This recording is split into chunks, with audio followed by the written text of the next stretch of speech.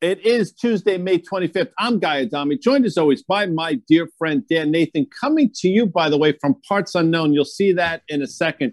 For this week's macro setup, brought to you by our presenting sponsor, IGUS, one of the fastest growing foreign exchange dealers in North America. By the way, Dan, we're going to be joined by Peter Hanks, one of the top strategists at Daily FX in a little while. But there is a lot to talk about today, Dan. You know, I love macro setup. I mean, listen, we get to do every other week, right? We get Nadex, we get IG. When we do IG, we bring in one of those daily FX guys. We hit some of the stuff that's really moving around the most when you think about currencies, commodities, rates, that sort of stuff. So we're going to hit all of that. We're going to hit the charts later here. But like to me, you know, the S&P 500, the NASDAQ, they're kind of lulling us all to sleep here, but there's a lot going on in macro land here. Guy, we got a headline today. I love this headline. This is going to be one that just gets you all geeked up. It was out of Bloomberg.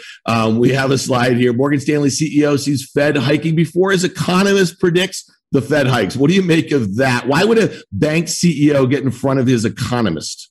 You know, it's fascinating. I have no idea. There's clearly a reason why he did it. I mean, Mr. Gorman's not a dumb man, so he did this for a reason. I'm not certain, though, what he stands to gain personally or what the bank stands to gain from putting something like that out. With that said, I happen to agree with it, right? I happen to think the Fed's going to hike before many people think. And, you know, look, things are running hot. Regardless of what you hear from our Fed officials, things are extraordinarily hot. I think they've painted themselves in a really difficult corner. And, you know, maybe Mr. Gorman's putting something out thinking the same way I'm thinking. By the way, and we're going to talk about this in a minute as well, this dovetails to a lot of the comments we've heard over the last couple of weeks from a lot of different people, Dan. Yeah, but I mean, listen, is he talking his own book, Guy? If you think about, look at the outperformance we've seen in bank stocks this year. It has really coincided with, you know, obviously a lot of great news as far as vaccines and that sort of thing and the quicker reopening of the U.S. economy. But they've also benefited from rates going higher, right? And we know that they were unusually depressed by the zero interest rate policy and by the continuance of the quantitative easing, by the buying of a lot of these bonds. So, you know, Gorman, I think, is kind of talking his book here. He's trying to do what the Fed does, trying to jawbone rates higher as the Fed this week. And we know that there's a lot of Fed speak this week. They're trying to jawbone rates lower. I mean, at the end of the day, you tell me, and I know a lot of people like to give the Fed, including you, a lot of trouble here. You know what I mean? And they look back on a lot of calls that they missed. And why would the Fed be right this time, right? Subprime was contained last time. Well, let me tell you who also wasn't correct in the financial crisis. A lot of the bank CEOs, you know what I mean? So I don't know why you'd give those guys any more credit than you'd give the Fed officials, who I seem to think probably have just as much data as any bank CEO. Well, I mean, they have more bullets is what they have. They have more of an arsenal at their disposal is really what they have. And it's fascinating. You know, Gorman thinks taper this year. Morgan Stanley economists see taper next April. He sees rate hikes this year, in 2022. Yeah. And his economists see it somewhere in 2023. So he's getting ahead of this for sure. And the answer is, why should we think he's right? I'm not suggesting he is. I just find it fascinating that he comes out and says this at this time. I mean, we are absolutely at a crossroads for a number of different things, not least of which the U.S. dollar. And slide it, Earl, because there's a fascinating article here out of the FT, Dan Nathan. Yeah, so the demise of the dollar. Listen, you've been calling for the demise of the dollar. So the FT, you know, you scooped the FT here, guys. So we're going to give you that much. I mean, at least you've been saying it on the macro setup for months and months now here. You've been a seller of every rally. We've seen a precipitous decline from the March 2020 highs here. We're going to hit the charts in a little bit here. But listen, here's the one thing I will just tell you is that this seems to be a bit of a consensus call right now, Guy. And you know me, I seem to be a little bit contrarian. It doesn't matter which way, up or down or this, that, whatever. It just seems to be everyone's in this camp. I can't really find a dollar bull right now. Can you? No, you can't. But it's interesting now that you say everybody's on this side of the boat again. You're right. And the last time you said this, you were 100% right, thinking, you know what? It was an overcrowded trade being short the U.S. dollar. You absolutely thought there'd be a rally. And you saw that rally. You saw a rally from basically 89.5 in the DXY, close to 95, and you had that one nailed. The difference this time is we're on now the third wave lower over the last couple of years, and this time I don't think things are going to hold. So although it probably is an extraordinarily crowded trade, doesn't mean that camp can't be right. And I think that's what we're going to see. And we're going to obviously talk to Peter later about it. By the way, I think it's worth pointing out that Carter Braxton Worth, who I think has joined us on the macro setup, he actually came out and he rarely talks about the dollar, but he is a huge seller of the dollar here. He just put out a piece within the last week, and I think he's spot on. So you're right to point out that everybody's on this side of the boat, but you know what, Dan? This time they all might be right. Yeah, I guess what I would say is for it really to break, and we'll talk about the levels in a little bit, I think there's going to be some kind of piece of fundamental news that's going to have to make that happen here, because if it's just trading on technicals, we're looking at the same lines of support that everyone else is. We can look at them on a 1-year basis. You can look at them on a 5-year or 10-year basis, that sort of thing. So we'll hit those in a little bit. But, I think it's really interesting because it seems to be in a consensus about the U.S. dollar, but really where the most volatility across major asset classes over the last couple of weeks has been in crypto. And I think it's interesting that Bloomberg has a story this morning, or it's been reported that Ray Dalio, he's the founder and CEO of the largest hedge fund in the world, Bridgewater, he's talking about Bitcoin. I think this was recorded a couple of weeks ago for like a CoinDesk conference where he said he has some Bitcoin. He has them, but he prefers them to bonds. We're not going to get into that. That's probably a bit wonky to kind of do the Bitcoin US Treasury cross here. But guy, here's another one where it seems like it's really hard to find naysayers about Bitcoin, but we did see them in the last week or so, because we saw from the highs a couple weeks ago, a more than 50% peak to trough decline in Bitcoin. It's kind of stabilized over the last 24, 48 hours here. But would you agree that it seemed that there was really just overzealous bullishness in the lead up to this decline in the last week or two? It coincided, whether coincidental or not, it coincided with Elon Musk's appearance on Saturday Night Live, and oh, by the way, the Coinbase listing, right? So I think those two things sort of lined up, and we actually had Brian Kelly on as well, and he talked about there being maybe a short-term top. I don't think he thought that you'd see a sell-off of the magnitude that we have, but here we are now. A lot of people think we're basically at a level where we're going to hold.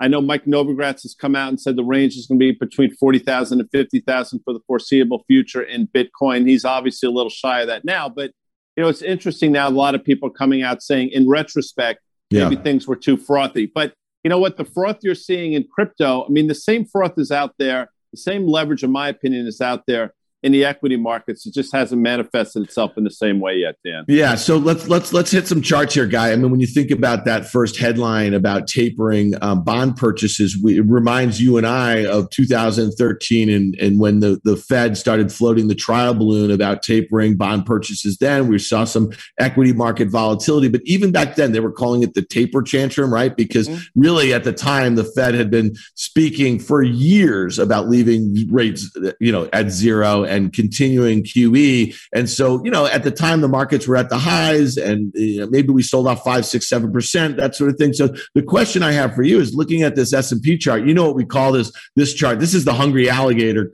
chart here, Guy and Tommy. The S&P, the 1 year, it's held that uptrend from the September lows there. We look at that March low where it broke briefly there. It lines up really well with that 200-day moving average, but that is a very constructive chart. It's up 13% on the year. All things seem to be lining up for a breakout. Am I wrong here, Guy? No, you're not wrong. Tell me what's going on. No, you're not wrong at all. This hungry alligator thing, I'm not really sure. Although I do see it. The mouth appears to be the horizontal line and the uptrend line, and the hungry alligator, it's leaping out of the water to catch like a quail or something. It's very quaint. I get it, but I don't necessarily think that means this thing is going off to the races. It has held the uptrend line that you drew, and you drew it beautifully. I still think we're going to trade down to the 200-day moving average, which comes in around 37.50 or so, and that lines up exactly with the horizontal line that you drew. So, look, we've held the line. It looks great. I wonder what's going to derail it. I'll tell you what's going to derail it. That's what I want to know. If you see further weakness in crypto, number one. Yeah. If you see further weakness in the U.S. dollar, number two. And, oh, by the way, although bond yields have been under control, I think if you see that next leg higher in bond yields, that's the third leg to this thing that's going to fall out, Dan, Nathan. Well, all right. So let's go to the NDX, the NASDAQ 100, because I think this is really interesting. The underperformance in the NDX relative to the S&P 500, it's up 6% on the year. It's kind of caught a bounce. Also a really nice uptrend that's actually held that 1 year uptrend better than the S&P 500, which has definitely pierced it on a couple of occasions on a 1 year basis. But you see that sort of double top here. We're getting back towards that here. Listen, here's the thing. You just talked about rising rates. That's one of the reasons for this S&P outperformance of the NASDAQ, because some of these growth stocks look less attractive, I guess, in a higher rate environment. What is your take here? Because we've talked about it a lot on the Macro Setup Guy. I can't remember too many instances over the last 10 or 15 years where the S&P 500 has outperformed the NASDAQ or the NASDAQ 100 to the level it is in 2021. So the question now is what gives, right? Are we going to get back to the norm being the NASDAQ outperforming, or are we in some new paradigm based on higher rates? I think you know where I come down. I think we are in some new paradigm based on higher rates. And look, I think what you're seeing here, the bounce in the NDX off that trend line, is those stocks getting acclimatized or getting used to 10-year yields being around 1.6%, right? So they've now figured it out, and at 1.6, they can continue to move higher theoretically.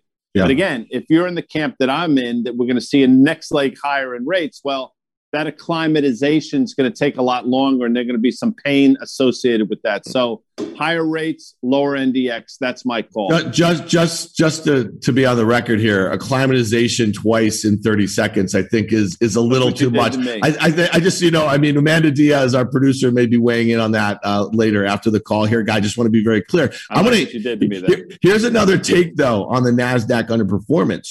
The crypto universe is about $2 trillion. That is about the market cap of Apple. And when you think about how much money just this year, even after that crash, that has actually probably gone from maybe high growth NASDAQ stocks, which have really been underperforming in 2021. Maybe they've found their way into the crypto world, and maybe that's one of the reasons for this underperformance. Maybe there is literally the equivalent of an Apple stock out there that happens to be off chain, if you will, my main man. No, and I see I just want the folks to understand that last week you said a bait literally twice in about a 13-second span, and I called you on it. And although I used two different words, acclimatization and acclimatize, you chose to do the same. I admire that, Dan. Well done. I know you've been waiting for that opportunity, and you seized it. The next chart, though, is I think it happens to be the most interesting one out of that group, because I've been of the belief for quite some time that the Russell leads the broader market anywhere from a month and a half to 2 months. And you can go back over time and look at that. So the question is, what's going on here? You've obviously seen a sideways performance in a Russell pretty much the entire year. What's going to give here? Well, I would submit that if rates are moving higher, you're going to hit a point of diminishing marginal returns where the Russell stocks, the small cap stocks, are not going to like it so much.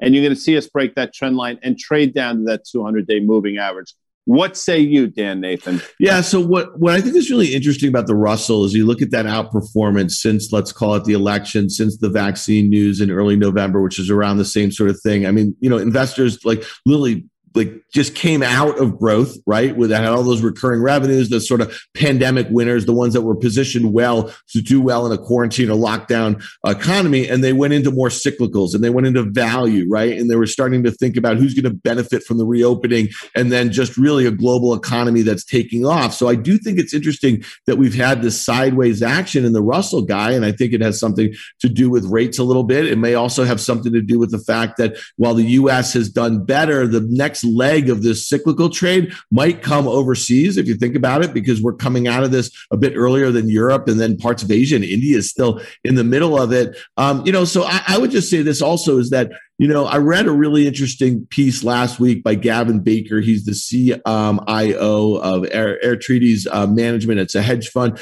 And he was talking about maybe you're going to see a rotation back into secular growth out of some of the cyclicals that benefited from all these sorts of things we're talking about. He's like, investors wanted exposure to GDP growth. Well, we got that in Q1 and we're getting that in Q2. And you know what we're going to have in Q3 and Q4, Guy? We're going to have decelerating GDP growth. And that's maybe where you want to get back to these tech names or these secular growth names that have recurring revenues, right? These streams that are easier to monitor, or model, and then put a higher valuation on. So that might be a trade that we're seeing maybe back into secular growth out of cyclicals.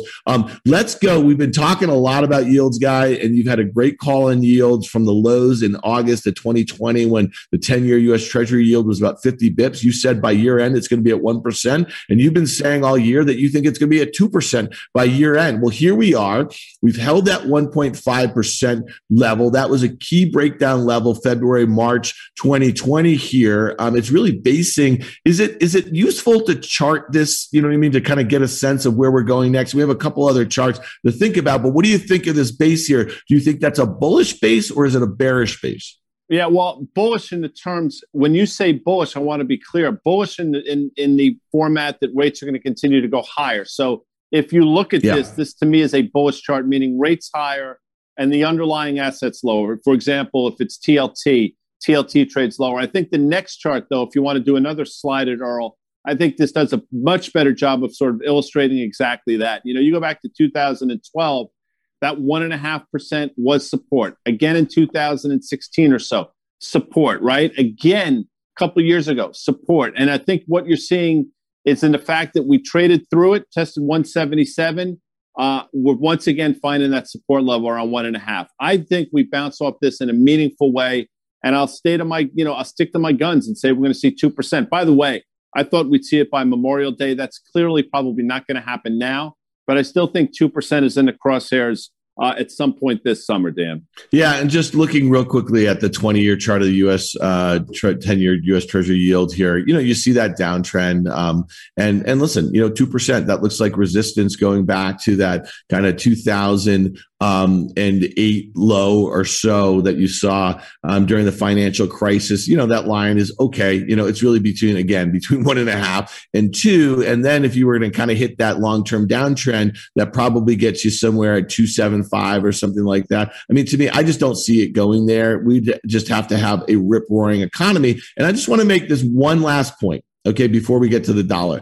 Look at the data that we've seen over the last couple of weeks, right? The April jobs report was disappointing. We've seen some disappointing housing data. We saw disappointing consumer confidence data. We know that there's a lot of extended unemployment, benefits that are going to be rolling off this year. So to me, I think a lot of investors are going to start pricing in what decelerating growth or decelerating metrics looks like in almost everything that they look at in the back half of the year. So you tell me, does that?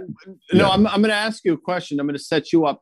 What would you call all of what we're saying? You know, you coined MAGA. You also coined something over the last couple of weeks that everybody's going to be talking about soon. You just want to share it once again with our macro setup? Right. So the Fed has been saying that they see these inflationary pressures as transitory. Everyone loves to hate on the Fed and tell them how wrong they've always been. I suspect that we are going to be look back on 2021 and we're going to call it the transitory tantrum, just like we called 2013 the taper tantrum. We really haven't had a lot of equity volatility as it relates to fears about inflation. And I think a lot of the worries that this is going to be structural inflation going forward. You have aptly said there is inflation all over the place. There has been. Just look at healthcare costs, look at education, and there's other things. So maybe the Fed is not reading it properly. But here's what I've been reading.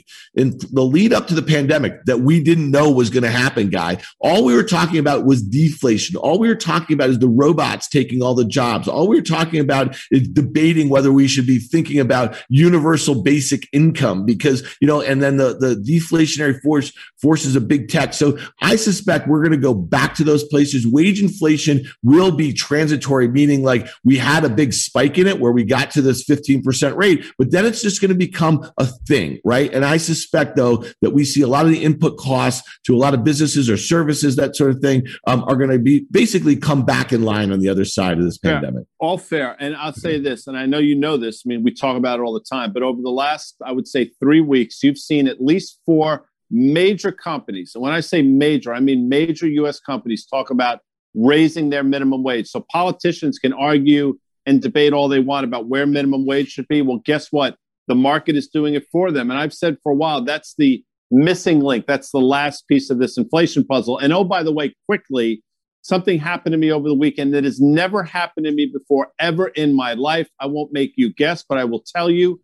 I went to a gas station in Washington, D.C., and for the first time ever, the meter read $100, and then it stopped because it wouldn't go higher than that. I have never went to a gas station and paid $100 to fill up my tank. Well, guess what, Dan? It happened this weekend in D.C. Now, maybe that is transitory. We'll see. But I would say, you know what?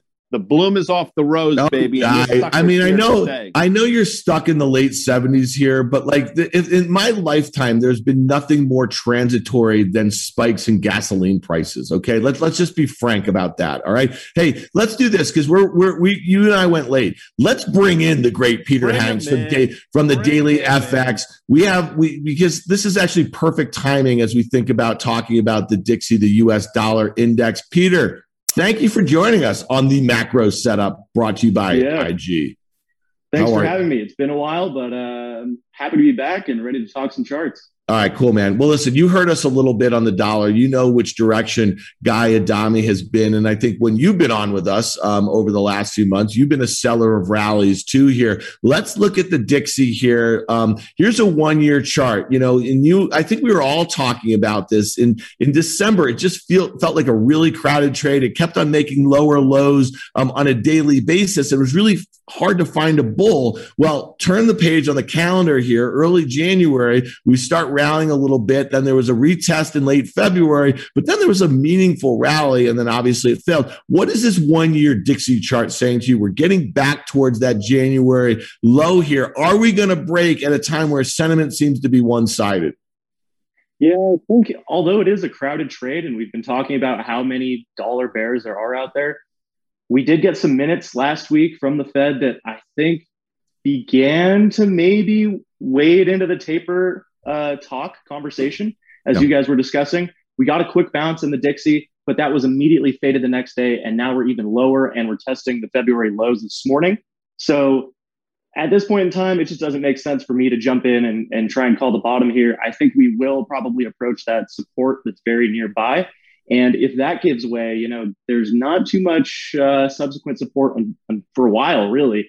And that could kind of open the door to some further losses still. So we did get, a hint from the Fed, maybe, but the market isn't buying it. And I still think the dollar's headed lower for the time being. It's interesting, Peter. I clearly agree with you, right? I also think that rates are going higher. Can you reconcile both those? I'm not suggesting you agree with me on rates, by the way, but let's just play for a second that you're with me at clear that the dollar goes lower. And let's just pretend that you're with me on rates going higher. Can those two things happen in tandem, or does one have to give? I think one has to give. We've seen a pretty positive correlation between the Dixie and between the U.S. 10-year yield.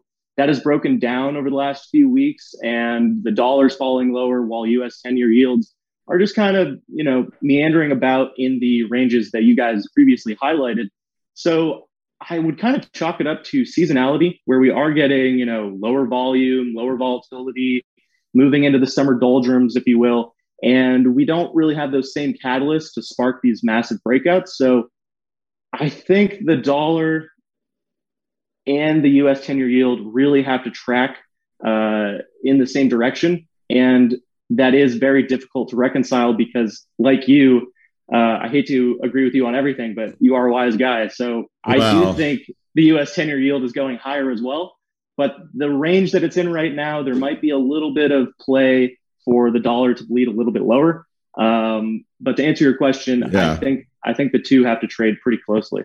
All right. Well, Peter, little known fact, Guy had a choice back in the 80s. He could have gone and been a wise guy, or he could have been the baller Wall Street guy that he ended up being. And the rest is history. Let's go to this 10-year chart of the Dixie, though, because this is really interesting. And just so you know, you said you hate to agree with Guy. Well, Guy actually seems to think that rates are going to go higher and the dollar is going to go lower, which he calls a witch's brew. He's been known to call it a witch's brew. And I just want to go back to look at this chart right here. Okay. So the 2010 high is right about this level that we were talking about back in 2018, which is support, which every trader looking at the US dollar is looking at the same thing. But what I think is really interesting in 2014, what happened? Why did the dollar start to rip? Because the Fed started to taper, because investors started pricing in strategists and economists the likelihood of coming off of the ZIRP, the zero interest rate policy. So, and then that just launched a period of just a higher dollar for a few years. Guy, how do you reconcile that? Because if James Gorman is correct and we're start tapering QE and then get off ZIRP, then shouldn't the dollar go higher?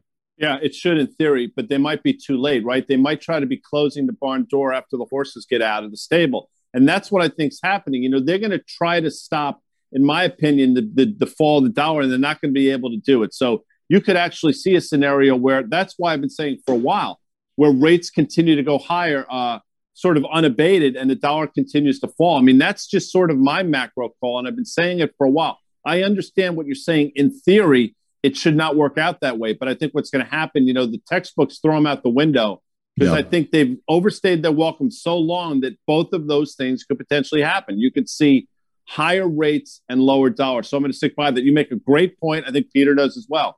But I think it's, I hate to say it. I'm going to laugh at myself because I hate this expression. In this case, I think it's different this time. Right. So Peter, let me ask you this, because Guy and I were talking about this earlier.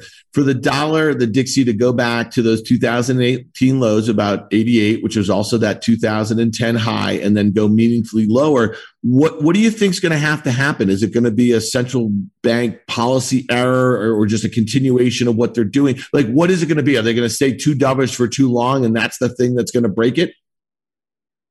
Yeah, I think the taper talk would have to stop completely. Yeah. So again, back to the minutes where they found that two Fed officials, began to maybe think about talking about it. That would have to be put totally on pause. They'd have to reel that back in and push it down the line for some time later. And that's where you could see yields, I think, kind of hold where they are holding now, and the U.S. dollar kind of bumping into that support that.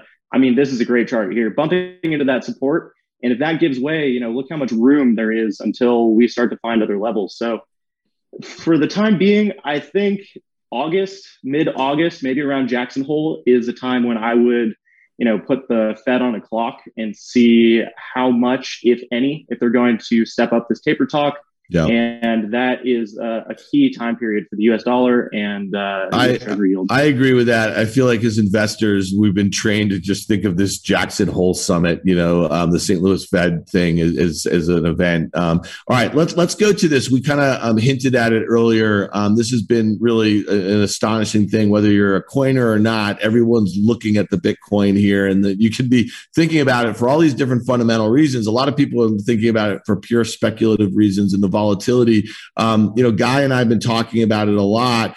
Listen, that move earlier in the year seemed a bit unsustainable. We talked about it from a sentiment standpoint.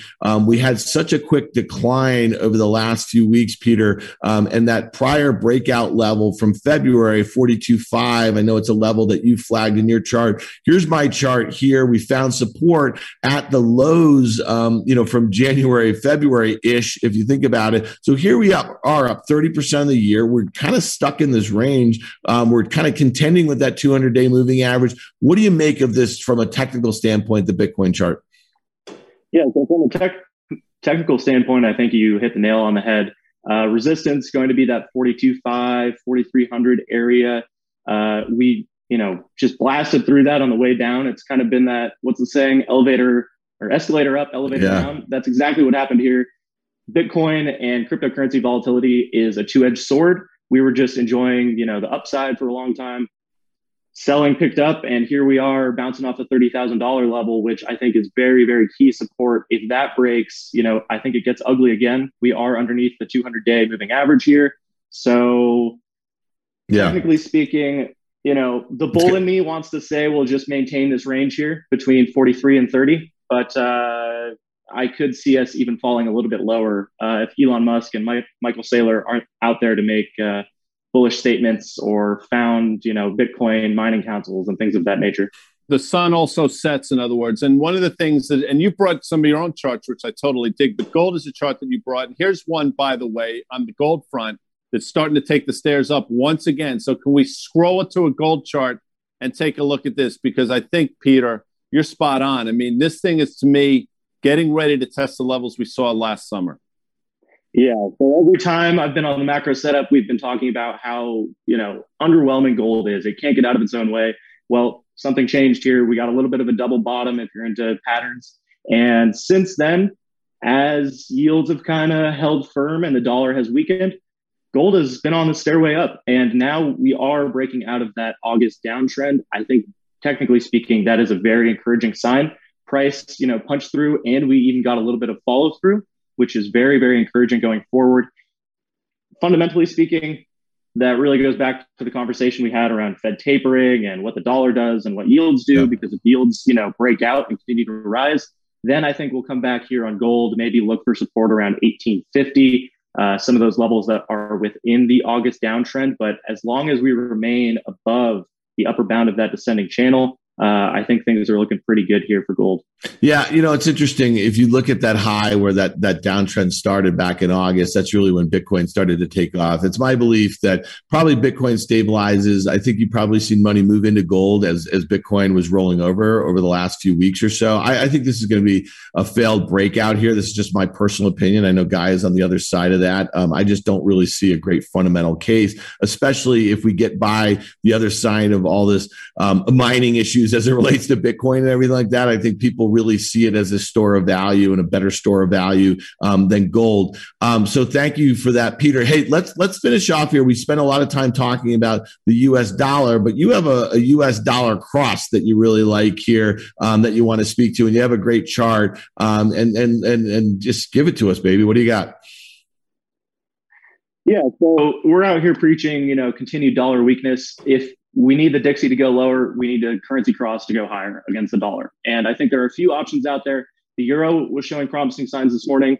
I also think the pound here is another encouraging chart, another currency that could go higher and therefore push Dixie lower. So it looks as though we could be approaching a double top formation. If you are a pattern trader, you might have that flagged on your chart. I'm a little bit hesitant to suggest that, we'll break beneath that rising trend line from about this time last year. I think if anything, we'll continue to consolidate a little bit more and then ride that trend line higher still. I don't see the case out there to just fade this rally in the sterling altogether. And I think that matches up pretty nicely with the Dixie bearish thesis. So I like the pound here. If we do break above those recent highs, I think that kind of opens the door for some further gains. Yeah, I'm so with you on this. So I'm glad you brought up this chart because this is the one that tells the story. It illustrates nicely your bearish call on the dollar and how you play it on the flip side in terms of the cross. And I don't know what animal this is, and I don't know if this animal is satiated or hungry. I have no idea. But I look at this thing, and it looks like we're blowing through that recent high we saw. It looks like a year or so ago. So thanks a lot for being with us once again, Peter Hanks, strategist, one of the top strategists at Daily FX. Dan, any parting words of wisdom? Yeah, I think that's interesting. There seems to be a level of complacency in equity land. It seems to be a panic in currency land, whether you're a traditional fiat currency like the dollar that makes new lows or seemingly new lows every day. And then crypto really needs to find some sort of support. We didn't talk about Ethereum. The outperformance of Ethereum is pretty dramatic, up 250% of the year, even after being down 40% over the last couple of weeks or so. So I think there's a shifting narrative away from the cryptocurrency and some of the more disruptive technological aspects across multiple different industries that the Ethereum network offers. So I think that's one that you're going to continue to see outperformance relative to Bitcoin there. And then rates. I mean, this is one that's going to play out. I think everybody is going to start thinking about this Jackson Hole, Fed summit at the end of the summer as this really important point for rates is, whether we're going to see volatility in equities related to the potential for a tapering. And then maybe like James Gorman said, a sooner than expected rate hike. Yeah, well, you know where I stand, Dan. Higher rates, lower dollar, higher gold, and all these indices that we talked about in terms of the NDX, the S&P, the RTY, all going to trade down to that 200-day moving average. I'm going to stand by it. Yeah. I'm wrong a lot. We'll see what happens. But Dan, yeah. Well, go ahead, say it. Well, I'm just saying, I'm going to have to acclimatize myself to that witch's brew that you just described there, guys. So, give me another week. We'll check back on the macro setup next Tuesday. We will be back. And when we come back next Tuesday, it's going to be June, which is unbelievable. Anyway, thanks to Peter Hanks, strategy at Daily FX. Thank you, Dan, Nathan. And again, thanks to our presenting sponsor, IGUS, one of the fastest growing foreign exchange dealers in North America. Dan, say what you got to say. Hey, listen, we're taking it out here, buddy. We hit every macro sort of thing there is. We even hit $100 tank of gas in Washington, D.C., guy. I mean, no stone was left unturned here, buddy. I'll see you next week. Thanks, all right, everyone. buddy. See ya.